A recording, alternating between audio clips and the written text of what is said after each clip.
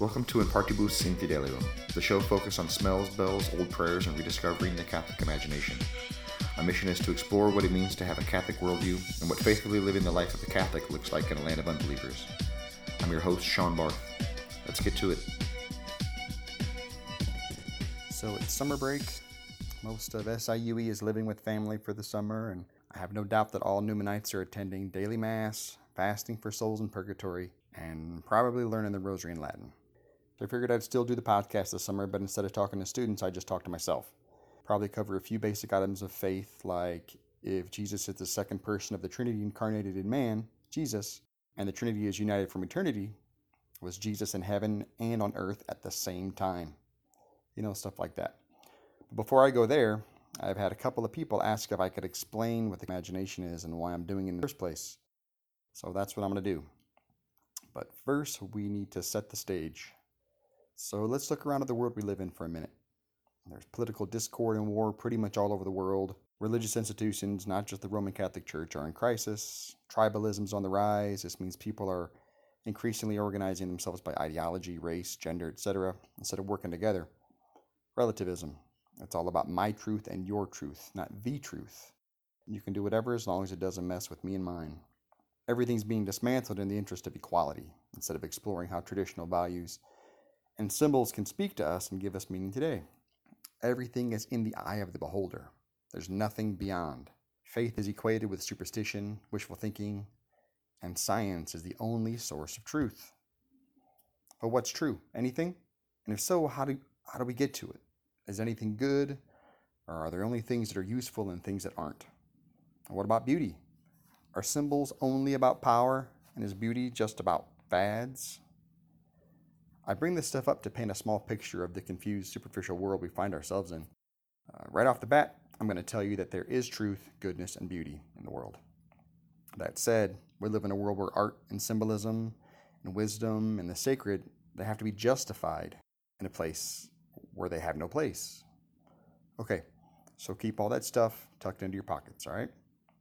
So I got onto this whole Catholic imagination kick about a year ago when I found a candle that my grandmother, God rest her soul, used to light whenever a thunderstorm would hit. I remember being like 5 or 6 years old, lighting it with her in her living room and saying a prayer. And after having this memory, I was immediately washed over by other memories of her Catholicism. Her light switch covers were shaped like saints and guardian angels. She had holy water dishes attached to every doorway in her house. She prayed the rosary daily. She attended daily Mass. And this is just the tip of the iceberg. Every strand of her life was connected to the church. Hers was a sacramental or Catholic worldview, in which everything in God's creation mirrored the truth, goodness, and beauty of his being. She imagined things differently than many modern Catholics do. I like to think that every day she swam in an ocean of grace and sacramentality. All of this came from finding a nearly burned up, dusty old candle at my parents' house. But then I remembered other Catholics of her generation who lived and operated the same way. Uncles, aunts, family friends, etc. Granted, I have no way to know what her interior life was like, although I know her story is full of hard times. But even still, all of this got me thinking, what was so different about Catholics of previous generations that helped them imagine the world so much differently than the Catholics of the recent past? This question's been a common thread in my previous podcast because I'm interested in what young Catholics think about their faith and what it means to be Catholics in a land of unbelievers. Is the Catholic sacramental imagination among young Catholics dwindling, or is it deepening? Now, there's some solid evidence that the traditional Latin Mass, also known as the Tridentine Mass, is experiencing a burst of popularity among young adults. If I would have heard this about 10 years ago, I would have been surprised, but now, not so much. Why? Everything's been separated and segregated. Science is at odds with faith. Morality is at odds with politics. People no longer trust the advice of their doctors. Cultural artifacts are destroyed because people have no connection with history. We're at odds with ourselves, creating chaos and calling it order. Our advancements are hurting more than they're fixing. We're a civilization adrift without a compass. And I think this is directly related to what I'm discovering is behind the weakening of the Catholic or theological or sacramental or analogical or ecclesial imagination. Our modern disconnection with truth, goodness, and beauty. These are known in certain circles as the three transcendentals. The word transcendental means beyond the limitations and the influence of place and time. So this is to say that truth, goodness, and beauty are objective or independent of what people feel or think, right? They're actually properties of God's being and reflect the divine origin of all things, as well as the unity of all truth and reality in God. These elements are among the deepest realities we can experience. They help unite us across time and culture. Some quick examples are to think about the great works of art, music, literature, architecture, people have created over the millennium. These examples are recognized as being so amazing because something about them relates directly to the fundamental transcendence of God, which we're actually hardwired to recognize. Super heavy stuff. So for a quick and totally irresponsible breakdown, here goes. Truth means, according to St. Thomas Aquinas, mind in accord with reality. Mind in accord with reality. We don't create our own truth, or each have our own separate truths. Truth exists because God exists, right? When our senses and intellect are firing on all cylinders, we can come to know and make solid judgments about reality. But first, you have to believe truth is real. Goodness isn't determined by value or pleasure or by how much money or status something can get you. Goodness is actually perfection of being. If a thing acts according to its nature and purpose more perfectly than another of its kind, then that other thing is inferior, right? So in easier terms, a pair of scissors that can cut a clean edge is a good pair of scissors. A good eye has 20/20 vision. And a cup of decaf is absolutely not a good cup of coffee. You get the picture, right? For Christians, Jesus Christ is our foundation of the good and gives a perfect example of what a good life looks like. And last but not least, and actually most important for our discussion here, is beauty. Beauty is not in the eye of the beholder.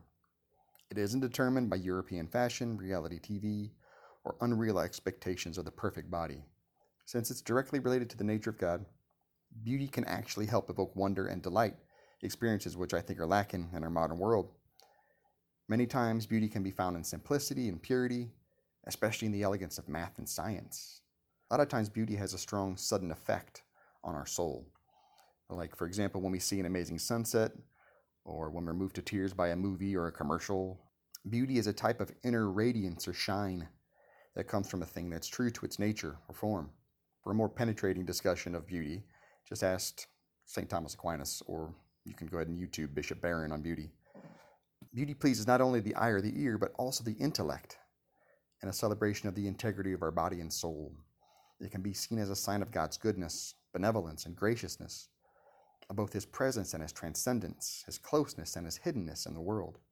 I think this is really the crux of the matter, and in this, I'm in 100% agreement with Bishop Barron, Hans Urs von Balthasar, and Dostoevsky, and a few thousand other people to be sure, that beauty will save the world. But the world I described at the outset is not interested in beauty. One of the features of a secular society like ours is that after a few generations, there's a great forgetting that takes place. The chain of traditions being passed down has been severed in the search for an instant gratification world that has no interest in memory or history. After a while, religious rituals, personal devotions, prayers, feasts, all the smells and bells get lost, and religion becomes a series of nothing more than rules and regulations. And no one knows to say grace before meals. No one knows to fast on Fridays. No one knows to say the Angelus 3 times a day. No one knows an act of contrition or the Apostles' Creed or the Hail Holy Queen. And everyone thinks Ash Wednesday is a holy day of obligation. So people receive a few fragments of the faith and they're like, this is interesting. Or else they say, this is just a bunch of superstitious nonsense, right? We can't get the big picture from a few fragments out of context with no memory or history tied to it, right? But this isn't just a Catholic problem. Just take a road trip and you notice that our whole society has started to lose its memory and sense of place too. Everywhere looks the same. Casey's, QT, McDonald's, DQ, Subway, Dollar General, Target, Walmart, Arby's, you get the picture. This is a modern problem. And this brings us back to the transcendentals, truth, goodness, and beauty. One of the interesting things about these 3 elements is that when you witness or experience one, you get the other 2. So what does this mean? When you see a sunset, you might think, wow, that's amazingly beautiful. Right? You might stop in awe and shock and have to stop and just look, right? But if you look a bit closer, you'll see truth. Truth that our God discloses himself in the material world, right? And goodness in those subtle processes in the atmosphere that caused such beauty. And around it goes. And this right here is an example of seeing the world with a sacramental imagination. The experience of beauty, truth, and goodness working together in the world is the textbook definition of a moment of grace. And if it isn't, it absolutely should be the definition. When we begin to live into a sacramental imagination, everything looks different. the world begins to radiate God's grace.